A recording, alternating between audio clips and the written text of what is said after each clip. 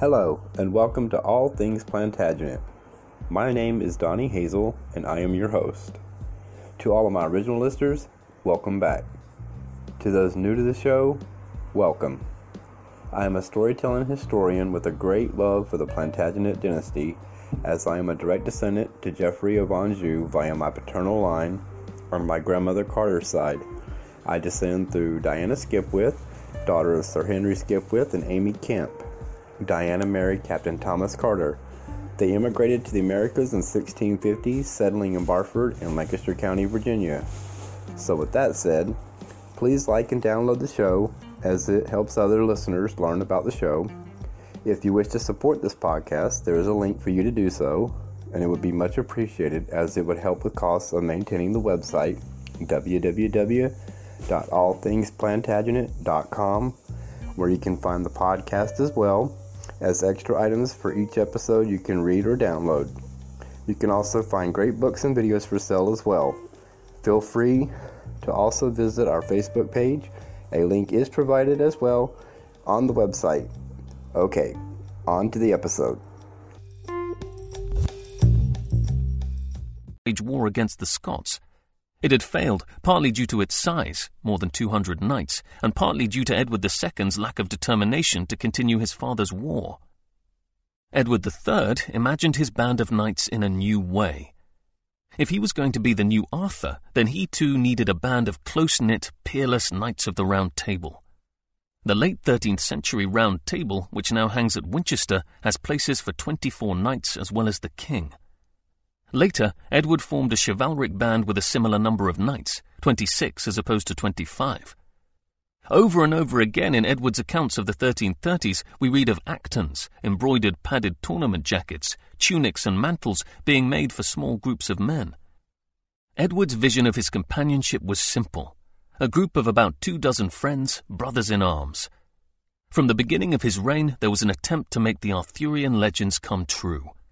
If the Round Table could be made a reality, there was no reason why Edward's knights could not actually sit around it, nor any reason why they should not be as brave as the legendary knights of King Arthur. They had already begun to show their courage. It is no coincidence that the first set of actons for a band of courtiers was made for the men who had assisted in the capture of Mortimer. Edward III's vision of kingship cannot be separated from the legends of King Arthur. So strong was their pull that Edward visited Glastonbury, Arthur's legendary burial place, soon after he took power in December 1331. There were other examples of bonded knighthood for him to draw upon too. In Castile, Alfonso XI had recently established his Order of the Band, a group of knights distinguished by their extravagant dress. Before that even, in the 1290s, the Count of Holland had established a tourneying society. And then there were the religious knights.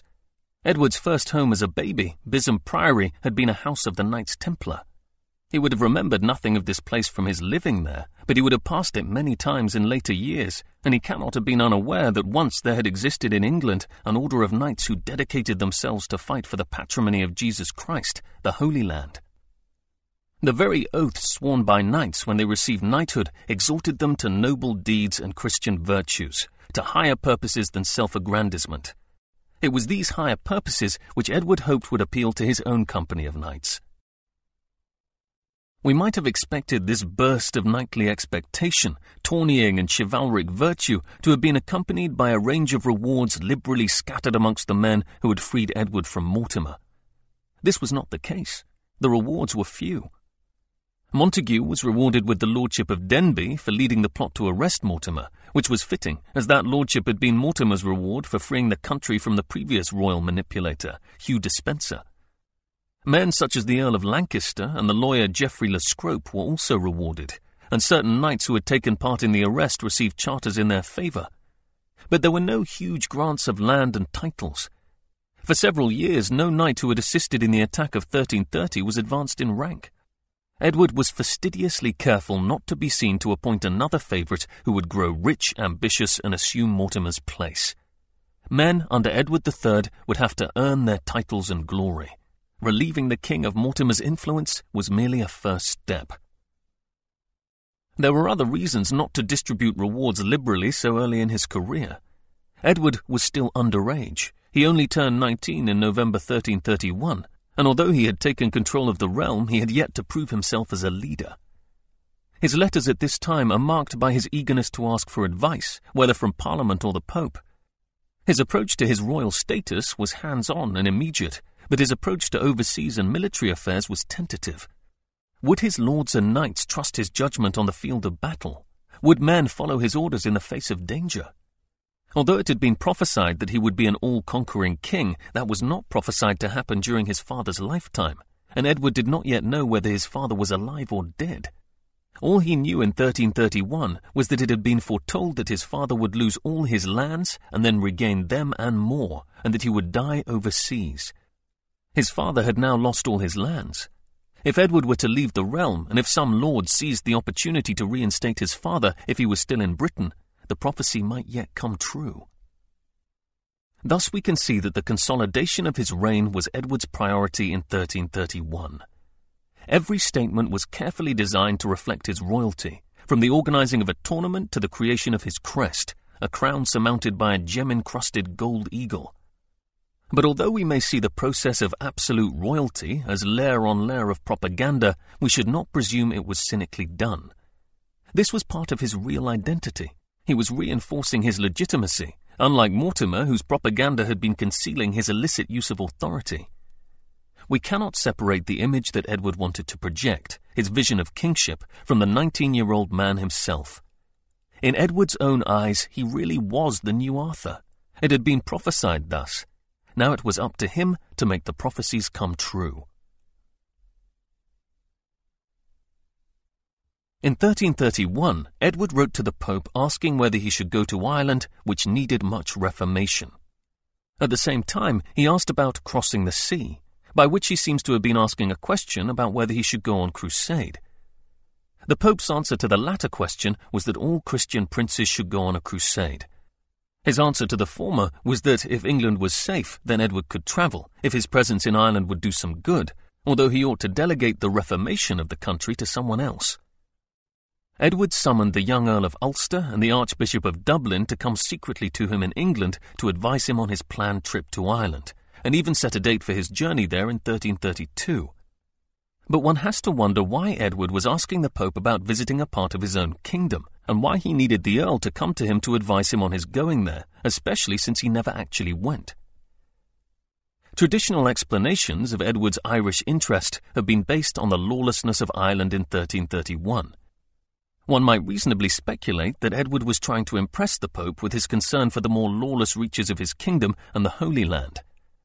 Every Christian ruler in the Middle Ages was engaged in a constant public relations battle with the Pope, who organized much international diplomacy, acted as a mediator in conflicts, appointed the archbishops, bishops, and archdeacons throughout Christendom, and thus had much influence in the internal and external affairs of any country. But with a man so given to secret business and propaganda as Edward, is it worth asking a much more radical question? Was Edward seeking information from the Pope regarding his father's possible whereabouts in Ireland? This is an exceedingly difficult question to answer, but it is worth considering in regard to these requests of 1331. Edward may have been eager to go to Ireland not just for the reformation of the country, but perhaps also to ransack Mortimer's castles there for information regarding his father's whereabouts. In this respect, there is some evidence that Edward II was taken to Ireland after Kent's execution. This is a document known as the Fieschi Letter, an account of Edward II's later life up to and including the year 1335, written at Avignon by a papal notary, Manuel Fieschi. This has hitherto been considered by scholars to be a contemporary forgery. However, the main reason for supposing this was the long-held assumption that Edward II had died in Berkeley Castle in 1327. That we now know that Edward II was alive in 1330 does not automatically make the Fieschi Letter genuine, but it allows us to consider its contents seriously, and there are a number of reasons to consider that it was written in good faith. In particular, it states that Edward II was taken to Ireland after Kent's death. If this was the case, Edward might have heard from one of Maltravers's men that his father had been taken to Ireland in 1330, and might have presumed he was still there, or Mortimer's agents there knew what had happened to him. Alternatively, we might consider another possible attempt to locate his father. the Fieschi letter suggests that after Mortimer's execution, Edward II was released from captivity in Ireland and crossed to Normandy in the guise of a pilgrim.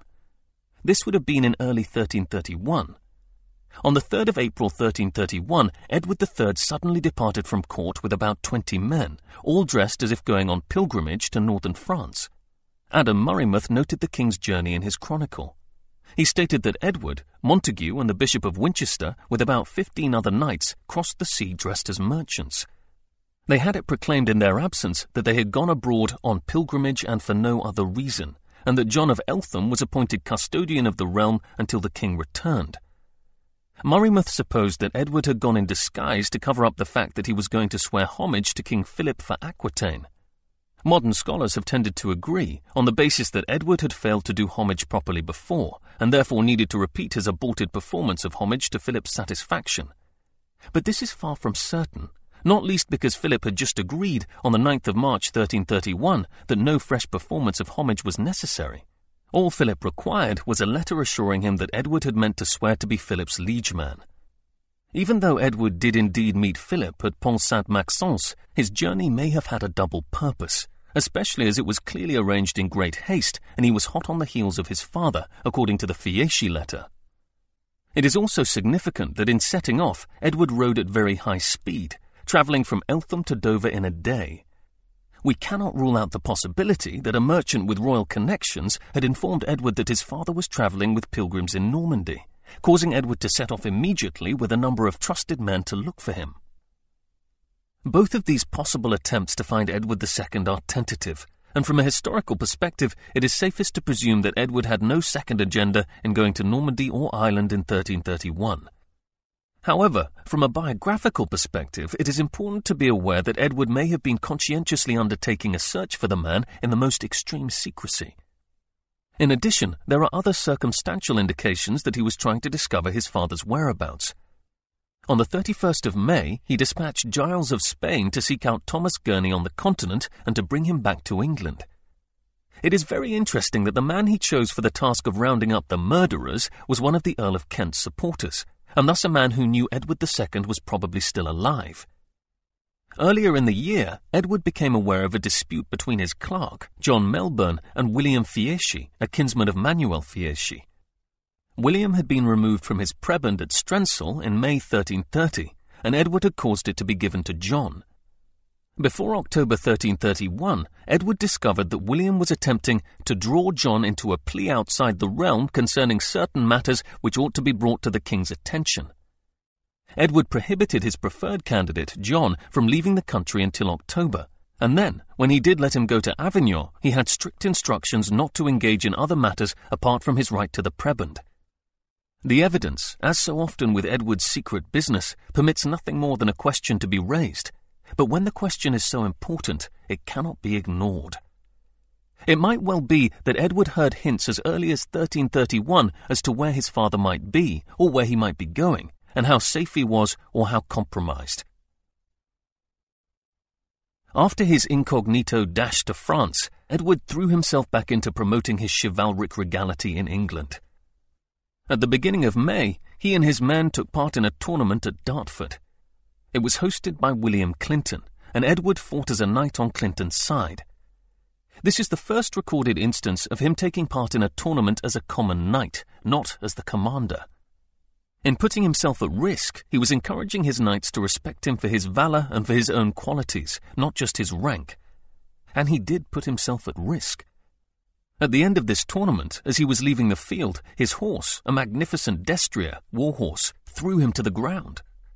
So displeased was Edward, and so angry, that he changed it for a humble palfrey. Although several of his knights were surprised, and declared it was not becoming for him to ride such a modest steed, Edward was later proved to have been fortunate, for his hot-tempered and sweating destrier threw its rider into a deep part of the river. Had Edward still been riding it, dressed in his armour, he would have drowned. 1 month later, Edward took part in another tournament at Stepney, a 4-day event held to celebrate the first birthday of his son, Edward of Woodstock. This event was proclaimed by Robert Morley, who fought against all comers with 15 men, all dressed in green cloaks decorated with golden arrows. In late September, yet another tournament was held, this time at the invitation of William Montague. Unusually, it was held in the very centre of the city of London, in Cheapside. After a mass sung in memory of his father, and the usual pittances having been doled out to paupers in order to keep up the appearance of his father's decease, Edward joined Montague and his other chosen knights in dressing as Tartars and leading in procession the most noble and most beautiful women of the realm, all dressed in red velvet tunics with white hoods, the colours of St. George. Each woman was led by a silver chain attached to a knight's right hand. Edward himself led his sister Eleanor in the procession, but no doubt paid attention to the damsels around him. Extending invitations to ladies of merchant class was novel. Although the reference to their beauty might explain Montague's readiness to invite them, in Hainault it was customary for the nobility to fraternize with the richest merchants, and thus the inspiration may have been Queen Philippa's, not Montague's. Either way, the extension of royal favour to the merchant class was a marked development of Edward's reign, and led to many leading merchants and mayors being knighted. Unfortunately, on this particular occasion there was a less than glorious start to proceedings, as the high wooden stand in which Queen Philippa was sitting collapsed, and many ladies and knights were injured. Edward furiously declared he would take revenge on the workmen, but before he found the men responsible, whom he would probably have hanged on the spot, Queen Philippa herself begged for him to spare their lives. It was typical of Queen Philippa that she should seek mercy for the men, and it was equally typical of Edward that he should immediately respond to the challenge of disaster with threatened force. Edward did spare the workmen. It didn't matter to him whether they lived or died, only that he was the one who made the decision. But perhaps the most telling point with regard to this anecdote is that despite the near death of his wife, he ordered the tournament to continue. Edward was a young man who needed to control events, and though he might have been persuaded not to hang his negligent workmen, nothing was going to turn him from his intended path. Edward's strong mental grasp of a situation, an instinct to control it, was very similar to that exhibited by his grandfather, Edward I. Edward felt a strong affinity towards the Hammer of the Scots, as his grandfather was called, who had died 6 years before he was born. He regularly made spiritual gifts at his grandfather's tomb in Westminster Abbey, and treasured the knife that an assassin had used in an attempt to murder Edward I in the Holy Land, on which occasion Edward I had overpowered and killed his assailant. We might also fairly assume that the genes of the elder Edward conditioned the temperament of the younger. But just as important was the legacy of the man's reputation, for the Hammer of the Scots had not just been a warrior, he had been a great lawgiver and a great leader. Edward had made much progress in the years since Mortimer's fall, but in terms of leadership he had hardly proved himself. His entertainments were glorious spectacles, but so had been his father's musical interludes and carnivalesque capers. Tournaments were entertaining, and they showed personal mettle and his companions' collective spirit, but they were not an indication of responsibility, and hardly a measure of political judgment.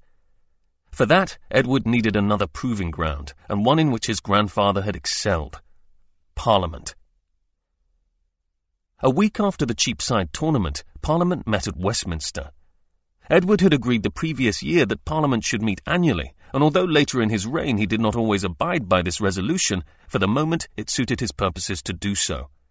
It gave him the perfect opportunity to assert himself, and more importantly, to be seen to assert himself, over his nobles. He also came with a specific agenda. He asked the Lords to give up the unpopular practice of maintenance, shielding their tenants from the law when they had committed a crime. This had been going on for some years, and Edward was directly confronting his nobles by issuing what was in effect a manifesto of fair rule for all, in line with the coronation oaths he had sworn. His request that they give up such practices, rather than forbidding them outright, indicates vestiges of nervousness or uncertainty, but he clearly hoped to mark out a policy. Unfairness and extrajudicial processes were aspects of lordly dominion which he had known only too well. One particular question raised at the Parliament of 1331 was whether England should go to war with France. Edward wanted to know specifically whether he should seek to recover the lands lost to the English crown in the War of Saint-Sardo by force or by diplomacy. Parliament responded that diplomacy was the preferred course. Edward consequently embarked on a tortuous series of diplomatic negotiations to try to recover the Agenais. Edward himself probably felt that the time was not right for a continental campaign. But the real question here is why he asked Parliament at all. Surely now that Mortimer was dead and the consolidation of the reign was Edward's priority, he did not need a war. Was the question just put to demonstrate to Parliament that he was prepared to listen to their advice? The diplomatic situation in France was stable, but not to Edward's advantage. To paraphrase his mother's words, he had been forced to do homage to the son of a count. France was a sore in his mind. After his claim to the throne of France had been withdrawn, his rival, King Philip, had very soon led the French to a remarkable victory at Cassel against the Flemish. Philip had exhorted his men to feats of daring and chivalry, and they had responded to his leadership. Philip was determined to win glory for France by leading a crusade. Philip's name was becoming synonymous with all the virtues which Edward wanted associated with his own. After Edward's renewal of homage in 1331, Philip had an even greater superiority in the chivalric pecking order. Although Philip was much older, he was 38 in 1331, Edward saw the new French king as a definite rival in fame as well as power and royalty. When Philip first expressed his desire to go on crusade, Edward, not to be outdone, supported him. Thus there was a personal dimension to the struggle. Lastly, Scotland rankled with Edward no less than France, and both kingdoms were bound by an alliance to defend the other against England. When Edward suggested using force to reclaim the Agenais, he was not just suggesting war with France, he was suggesting an armed struggle which would force the Scots to join France and attack England, and thus break their truce. Edward's relations with Scotland were complicated. He had been forced to ratify the Treaty of Northampton, by which he recognized the independence of Robert Bruce's Kingdom of Scotland. Bruce had died in 1329, leaving the country in a weak state, with no obvious leader, but Bruce had done his best to ensure the succession.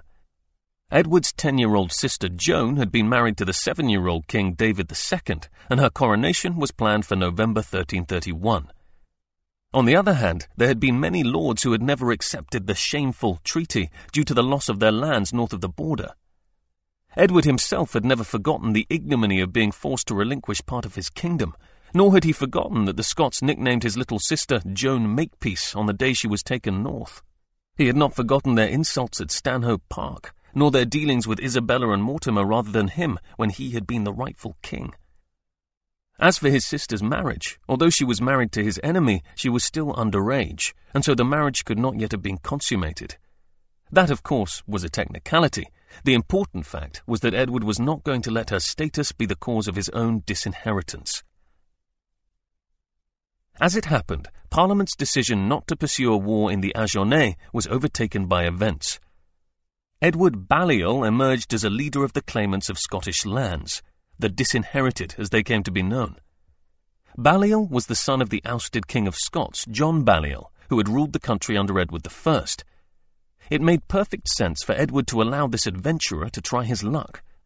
If he was successful, he would rule Scotland as Edward's client king, and by keeping the northern border secure, he would permit Edward to concentrate on France.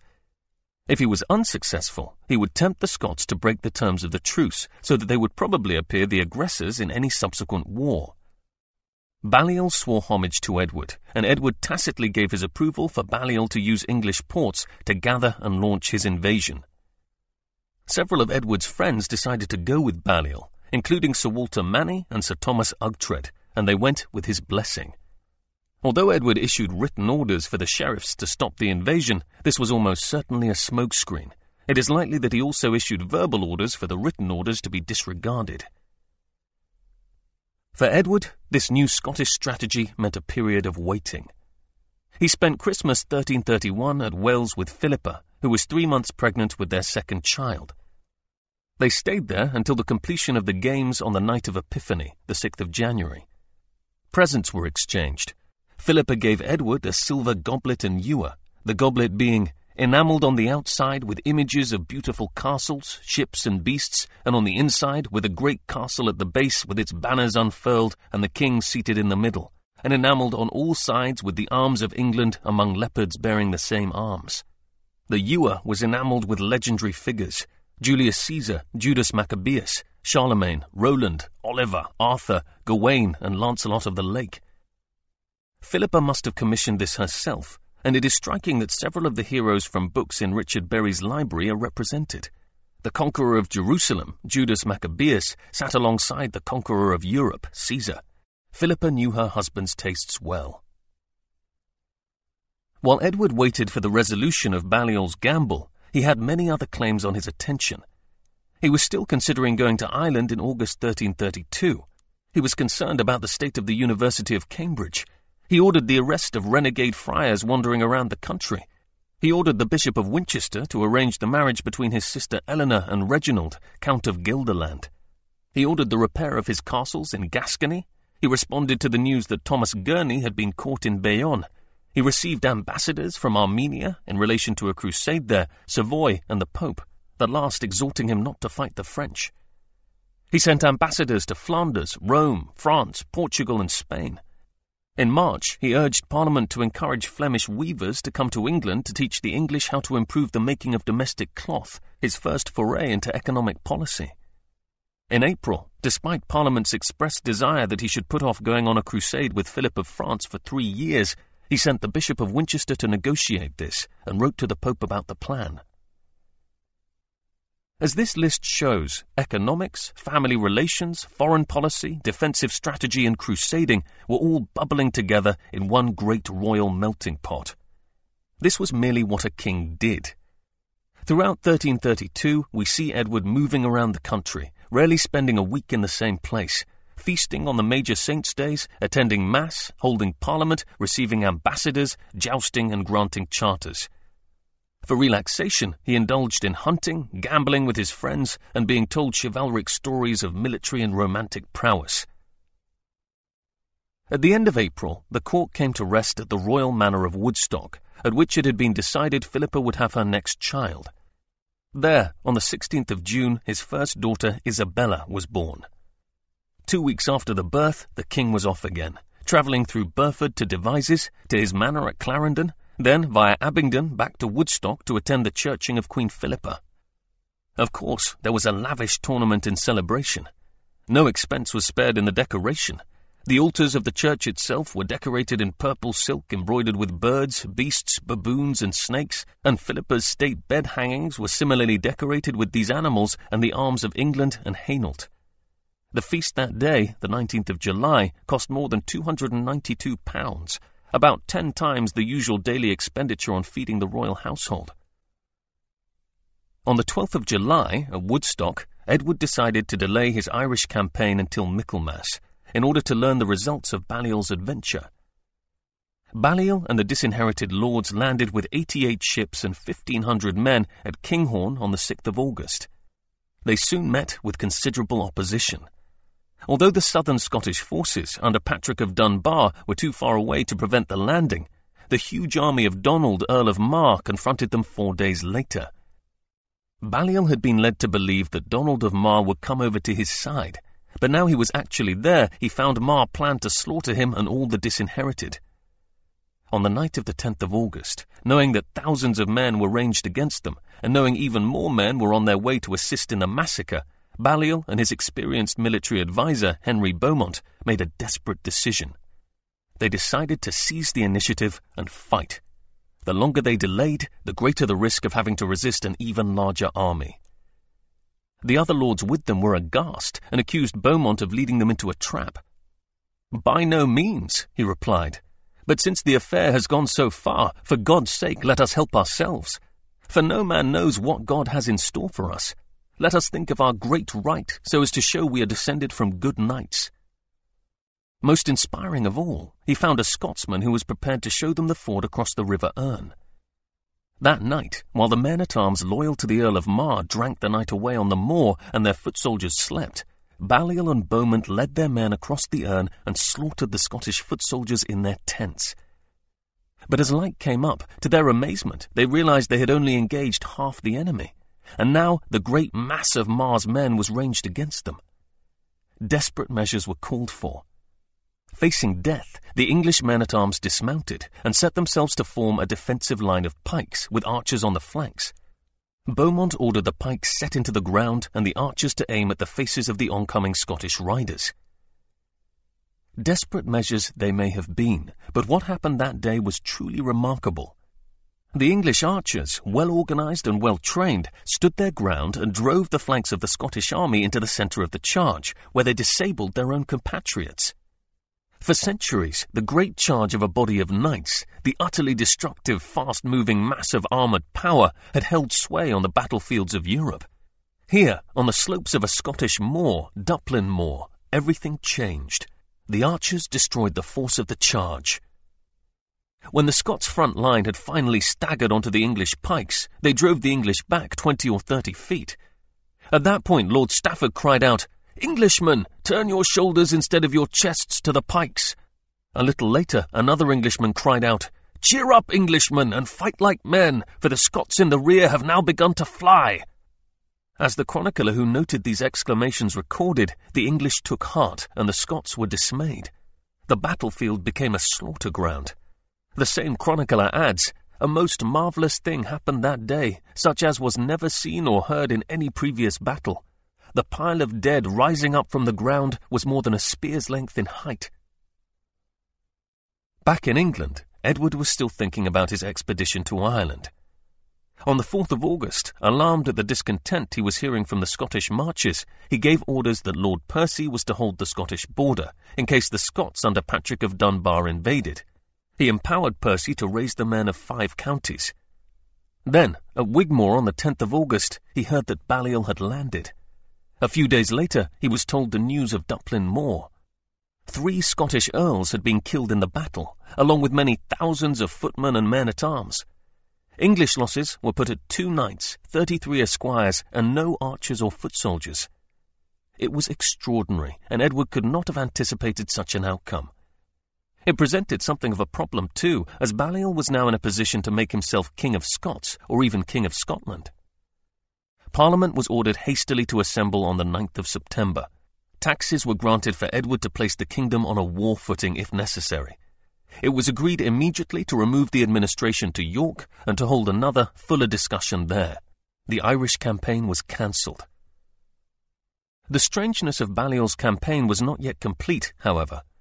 The Scots had regrouped under Sir Andrew Murray and Sir Archibald Douglas. They had also employed the services of the pirate John Crabbe, a man whose viciousness on the seas struck fear into land-loving knights. Crabbe set out from Berwick to attack the English vessels, and though he managed to capture one, the rest of the fleet managed to drive him off. Crabbe was later captured by Sir Walter Manny.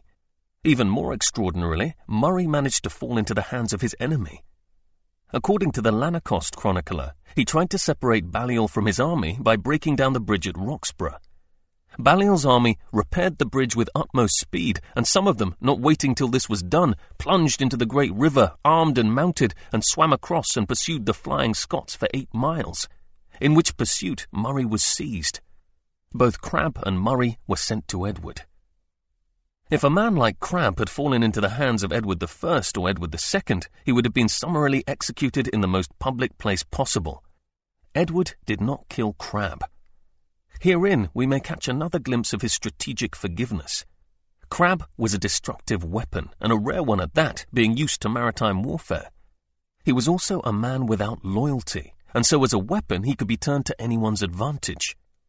Having received the man in chains from Sir Walter Manny, Edward could offer Crabbe a reason to be loyal, to serve the man who would permit him to live. This was not just opportunism, it was forethought too. Through it, Edward gained a man who would one day prove very useful. Balliol was crowned King of the Scots at Skirn Abbey on the 24th of September. 2 months later, he wrote to Edward laying out how he saw his relationship with the English king. Sensitive to the fact that he had, by his coronation, disinherited Edward's sister, he kindly offered to marry her, if she was willing, and to make her Queen of the Scots. Parliament discussed the coronation in early December. Edward's lawyer, Geoffrey Le Scrope, laid out the 3 alternatives: to support David II in line with the 1328 agreement, to support the new king Balliol, or to dispense with them both and allow Edward to assert his rights in Scotland by force as overlord of the kingdom. Edward himself made clear he wanted the 1328 treaty to be considered null and void on account of it having been made while he was still a child, but as to what he should do otherwise, Parliament could not decide. This would have left Edward with a problem, but for the next event in Edward Balliol's strange saga. Sir Archibald Douglas and Patrick of Dunbar managed to surprise Balliol at Annan in a night attack during the Christmas festivities. Most of the men with Balliol were killed in their nightshirts. Balliol himself only escaped by smashing through a partition wall and jumping onto a horse and riding away bareback without a harness toward Carlisle. In losing his kingdom as suddenly as he had won it, Balliol had avoided being betrayed by Edward, whose definite preference was to reclaim all of Scotland as his own. Parliament was still cautious. Edward was now 20, eager to prove himself and desperate to avenge the Treaty of 1328. Those who arrived at York in January could see that the young man was determined to lead his band of knights to war. A cautious Parliament was no match for him. Although he would have preferred all the lords, prelates and commons to support him in his military endeavour, he also wanted Parliament to remember that they were merely there to advise him.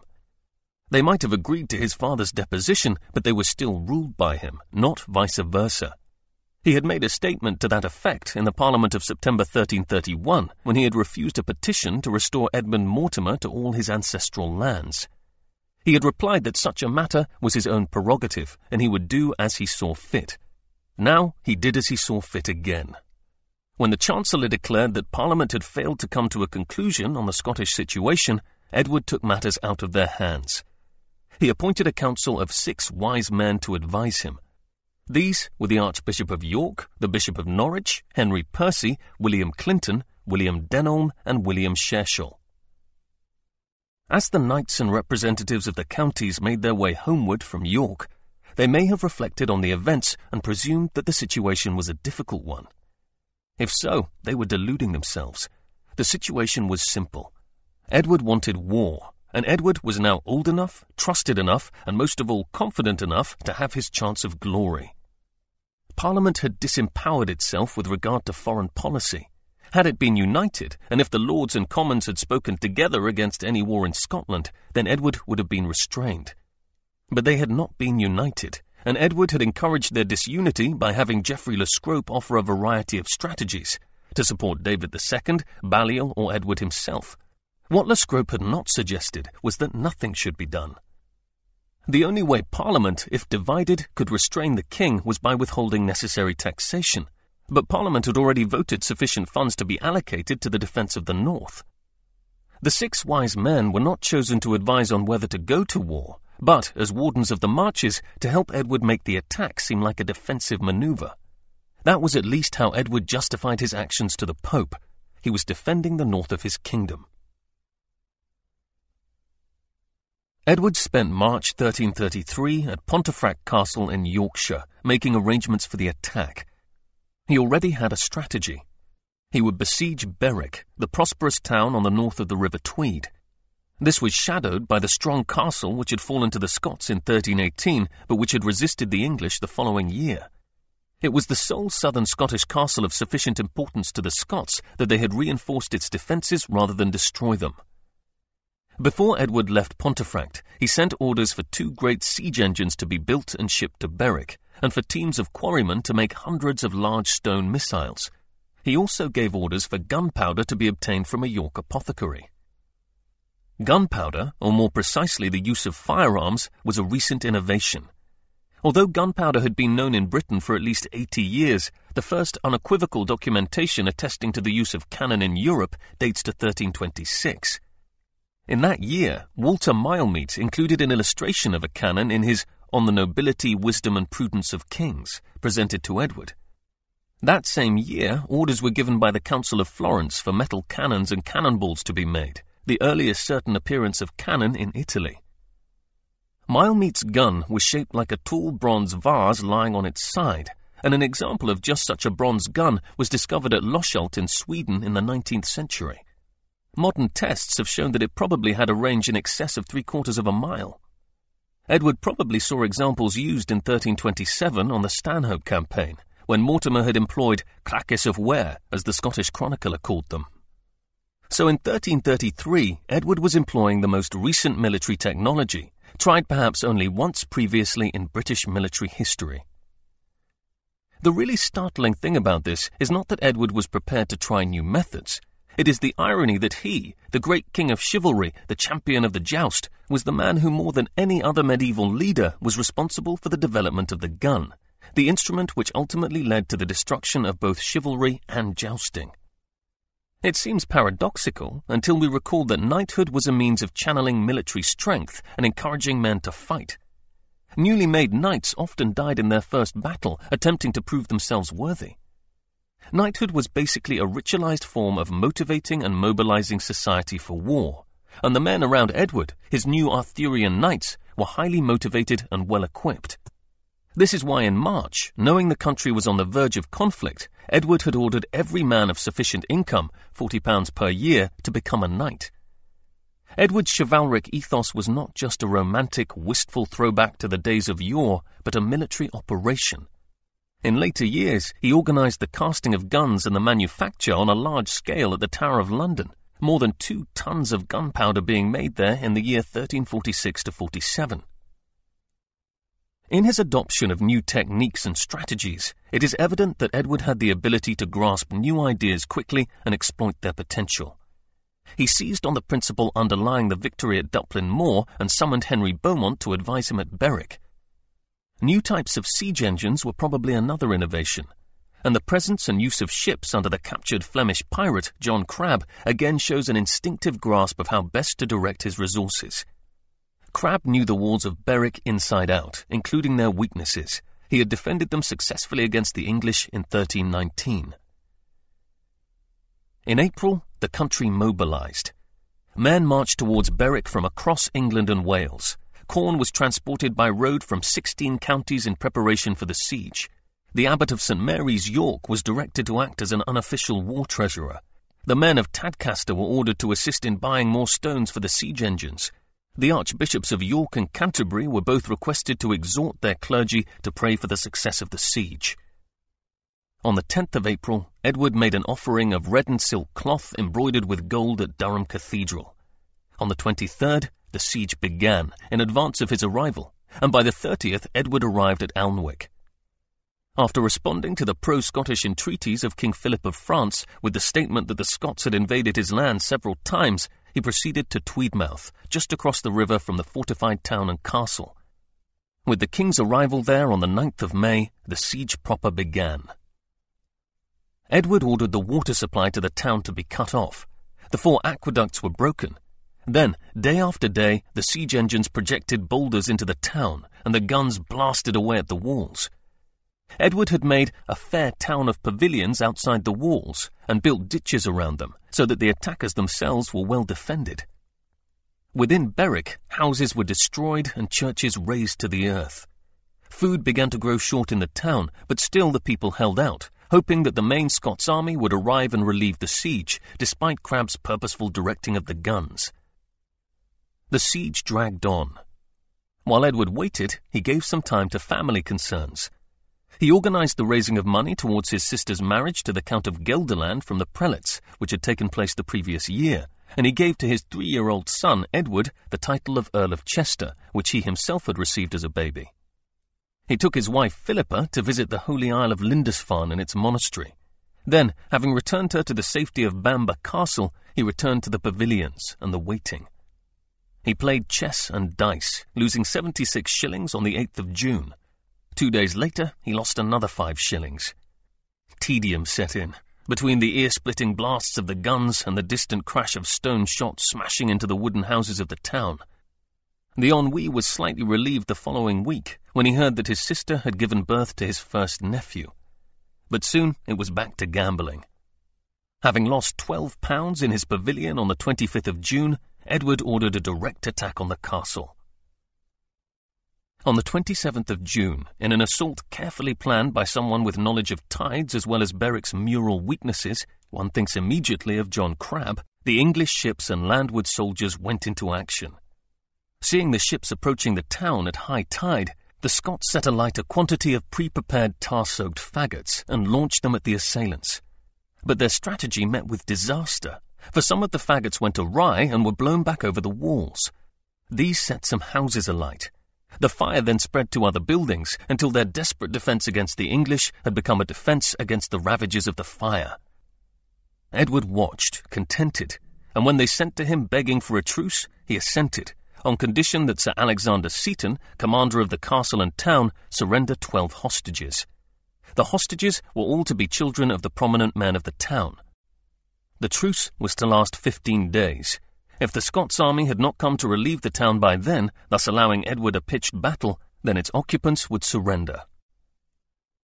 Seton had already lost 2 sons in the war against England. The eldest, Alexander, had been killed resisting Balliol the previous year.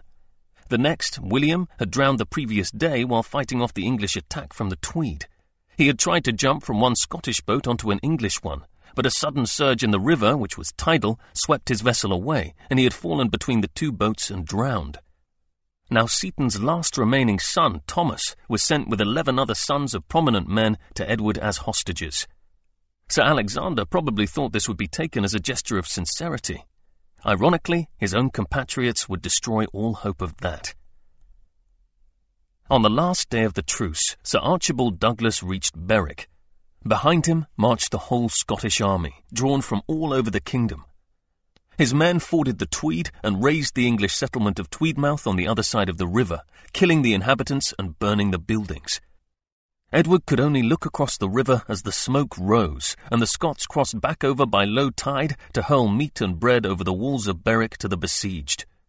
Some of the Scots under Sir William Keith even tried to cross the bridge, which had been in ruins for the last 30 years, and after a sharp engagement with Sir William Montague, they managed to enter the town. Keith claimed that he had relieved the siege, and in view of this, he replaced Seton as commander of the town and the castle. Counter to Seton's orders, he declared there would be no surrender. Edward was utterly furious, not just because of the relief of the town on the last day of the truce, but by the continued defiance of his will. The relief had come from the English side of the river, he claimed, and therefore was not valid. He wanted a battle. But most of all, he was angry because the Scots were not yet afraid of him. He wanted them to bend to his will. He was determined to rid them of the notion that he was as weak as his father. When Douglas brashly sent messengers announcing that the Scots would now attack England, and in particular Bamburgh Castle, where Queen Philippa was lodged, Edward decided only a vindictive and personal attack on the Scots leadership would make an impression. He ordered a particularly high gallows to be erected outside the gates of the town, and then, when it stood there, defying the Scots, he dragged out young Thomas Seton, the last and youngest of the Seton sons, and hanged him there and then, in front of his father's eyes. He sent a message to Seton and Keith that each day he would hang 2 more of the boys until they were all dead, and that would teach the Scots to break their covenants. It was a hideously cruel act, but the hanging of Thomas Seton more than anything else impressed Edward's seriousness upon his adversaries. They now saw that this was no self-indulgent Edward II figure. This was a new Hammer of the Scots with the capacity for utter ruthlessness. Rather than see the high gallows used again, Keith sent messengers to seek another truce. On the 15th of July, it was agreed that if the castle and town had not been relieved by Vespers on the 19th of July, the following day everything would be handed over to Edward. Keith was confident that the huge number of men with Douglas and their long years' experience of fighting the English would prove more than a match for Edward's army. Under the terms of the new agreement, Keith left Berwick and crossed the Tweed to find Douglas, who was destroying the neighbourhood of Morpeth in an attempt to draw Edward's attention away from Berwick. The 2 men decided they would meet the English in a full-scale battle. On the morning of Monday the 19th of July, the Scots began to move over the hills towards the English position. Even though they tried to approach from the north, hidden by the higher ground, Edward's scouts soon established where they were. The Scots intended to appear on the higher hill in the full force of their numbers, which chroniclers on both sides state far outnumbered the English, hoping to terrify their enemy. Edward arranged his army on Halidon Hill, a carefully chosen position. To reach it, the Scots would have to descend and cross a marsh, and then climb the steep slope. In case they tried to relieve the town from another angle, by skirting the English, Edward dispatched 500 men to guard the approach to the town. The Scots drew up their forces and waited. Edward had set his army into 3 battalions facing them. The battalion on his right was commanded by his uncle, the Earl of Norfolk, and Sir Edward Bohun. That on his left was placed under the command of Edward Balliol. Edward himself assumed command of the central battalion. Then, with Duplin more in mind, Edward ordered all his knights to do a very unknightly thing. They were all to dismount and fight on foot. Edward alone remained mounted, but only so he could ride up and down the lines of his men, urging them to win honour for their country and to avenge the murders which the Scots had perpetrated in the north of England. Then he too dismounted and sent his war-horse away. This was the moment he had been trained for, and which he had waited all his life. Above him and all around him, the cross of St. George flapped on 1,000 pennons. Beside him was displayed the banner of St. Cuthbert, whose shrine he had visited at Durham. This was the ultimate test of royalty. He took his place on foot in the front line of his battalion. The Scots delayed, waiting for the tide to shift. With superior numbers, they believed they could force the English back into the swollen river. Their champion, a giant called Turnbull, stepped forward and challenged any Englishman to single combat. A Norfolk knight, Sir Robert Benhale, begged Edward to allow him to answer this challenge. Edward assented. Benhale proved the better man, his swordplay being quicker than that of the giant, whose limbs he sliced off. It was a good sign for Edward. But then, among men nervous with the approach of battle, he watched as the Scots advanced. There were thousands of them, and as they advanced, he heard Sir Archibald Douglas call out the chilling declaration, "No prisoners." No one was to be taken for ransom. Edward had no choice but to respond with a similar call. The English, too, would fight to the death. Edward and his commanders had chosen the site well, knowing the Scots would have to come at them in order to relieve the town. The Scots' only alternative was an indirect approach between the hill and the river, and that was too dangerous by far. But the Scots had the advantage of numbers, and now they chose to charge directly at the English ranks. As they lumbered forward, they were slowed by the marsh and the slope. The English watched and waited, and when the Scots were committed, the trumpets sounded for the English archers to attack. Immediately, wave after wave of arrows flew down the slope into their enemies' faces. Then Balliol's own trumpets blasted the infantry advance, and his men rushed forward to engage the front line. The Scots, turning their heads away from the arrows, could not muster their courage to charge, and found themselves trapped between their fellow men still advancing behind them and the deadly arrows ahead. So it was with those facing the Central English battalion. Edward himself was the first man to throw himself into the difficult hand-to-hand combat. Soon the whole hill was a mass of bitter, fighting, dying men, terrified by the arrows, furiously battling for every inch of hillside. Ranks of brave Scotsmen came forward, but none could break through the English lines, not even those who had been detailed specially to cut their way through to the town under Archibald Douglas. These men especially won the respect of the English, their fighting spirit pushing them on far beyond the point where their adversaries believed they would retreat. Towards evening, the men fighting uphill, wearied by the effort and dispirited by the constant raining down of arrows, began to slip back. Balliol's battalion broke through the Scots' lines, forcing them to retreat and then flee. As soon as this first section was in flight, Edward knew it was only a matter of time before the others too would break. He pressed his advantage, yelling encouragement to his hard-pressed men, and they responded. Although the Earl of Ross shouted a challenge for all the Scots to fight to the death and made a stand, the rearmost had already begun to make their escape. The second and third lines of the Scots retreated, then turned and ran for their lives. The Earl of Ross stood his ground and fought on as the men beside him were hacked down one by one until eventually he too was killed. Now Edward sent for the horses. He wanted revenge for the insults, peace treaties, disrespect, and the hostility shown lately to his queen. He had much to prove. The Scots were now set to pay for the years of humility which had been forced upon him by Bruce, Philip of France, and Mortimer. And having offered no quarter, despite facing the King of England, their overlord in Edward's opinion, they could expect no mercy. He rode with his knights here and there in pursuit of the Scots, striking down everyone whom he could reach. As one contemporary put it, there men might have seen the doughtiness of the noble King Edward and of his men, how manly they were in pursuit of the Scots, who ran in dread. And there might men have seen many a Scottish man cast down onto the earth, dead, and their banners displayed and hacked to pieces, and many a good hauberk of steel bathed in their blood. And many times the Scots regrouped in companies, and every time they were defeated. The devastation was utter. No quarter had been ordered, and no quarter was given. Most of the Earls of Scotland who had not been killed at Duplin Moor lay dead. Carrick, Ross, Lennox, and Menteith. Sir Archibald Douglas himself was killed. Chroniclers reckoned the Scottish dead in tens of thousands. Berwick had fallen. The Scots had been defeated. But far more than this, Edward had proved himself in battle, and against superior numbers. His enemy had flaunted its strength at him and had issued the challenge of a fight to the death, and he had responded. He emphasized his point on the day after the battle, when he ordered 100 captured Scotsmen to be beheaded, no prisoners. The town and castle of Berwick was a smoking, dilapidated wreck, largely destroyed by his guns and siege engines.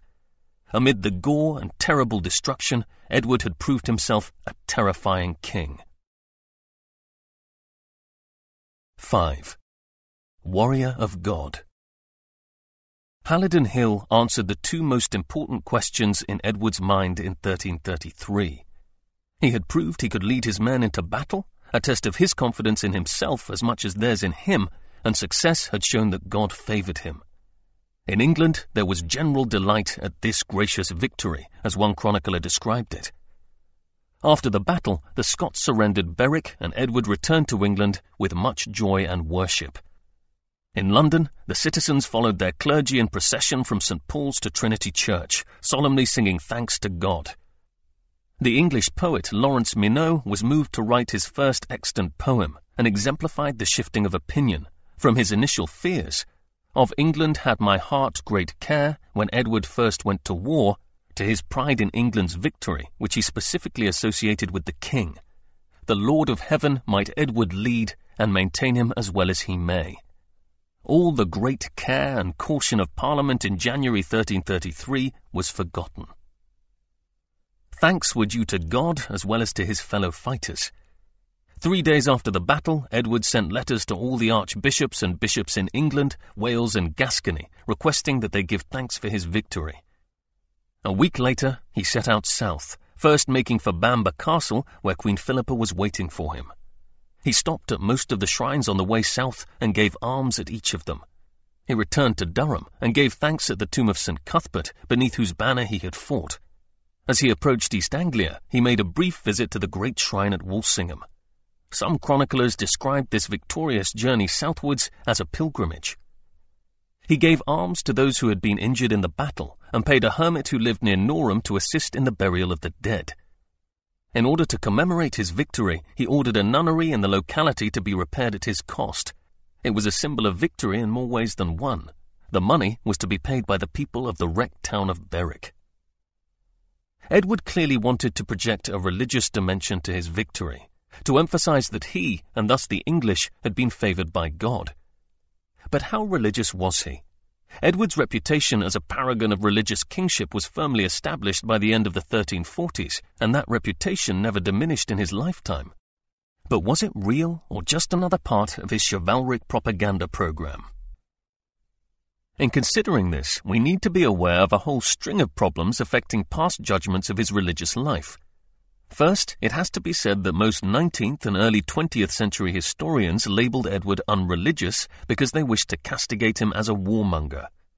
Since their own interpretation of Christian doctrine excluded the promotion of war, they decided Edward could not possibly have been a religious man, thereby completely disregarding the differences between their own steady, supposedly enlightened age and the 14th century. In Edward's day, war could be seen as an instrument by which leaders carried out God's will. We also need to remember that even though Edward consciously used religion to bolster his reputation, it does not necessarily follow that he did it cynically or only for this reason. His coronation had been laden with religious symbolism and was basically a ritual designed to establish the changed earthly and spiritual status of the king, but there is no reason to believe such a demonstration did not have as profound an effect on the king as on his subjects. It's the same with his other religious demonstrations, including those during and after a battle. They had a political purpose, but that does not mean that Edward did not believe in them. Edward was still not yet 21, and this alerts us to another misjudgment frequently made in historical assessments of medieval spirituality. We cannot presume that a man's faith remained consistent throughout his life, and that his spiritual outlook was the same at 20 as it was at 50.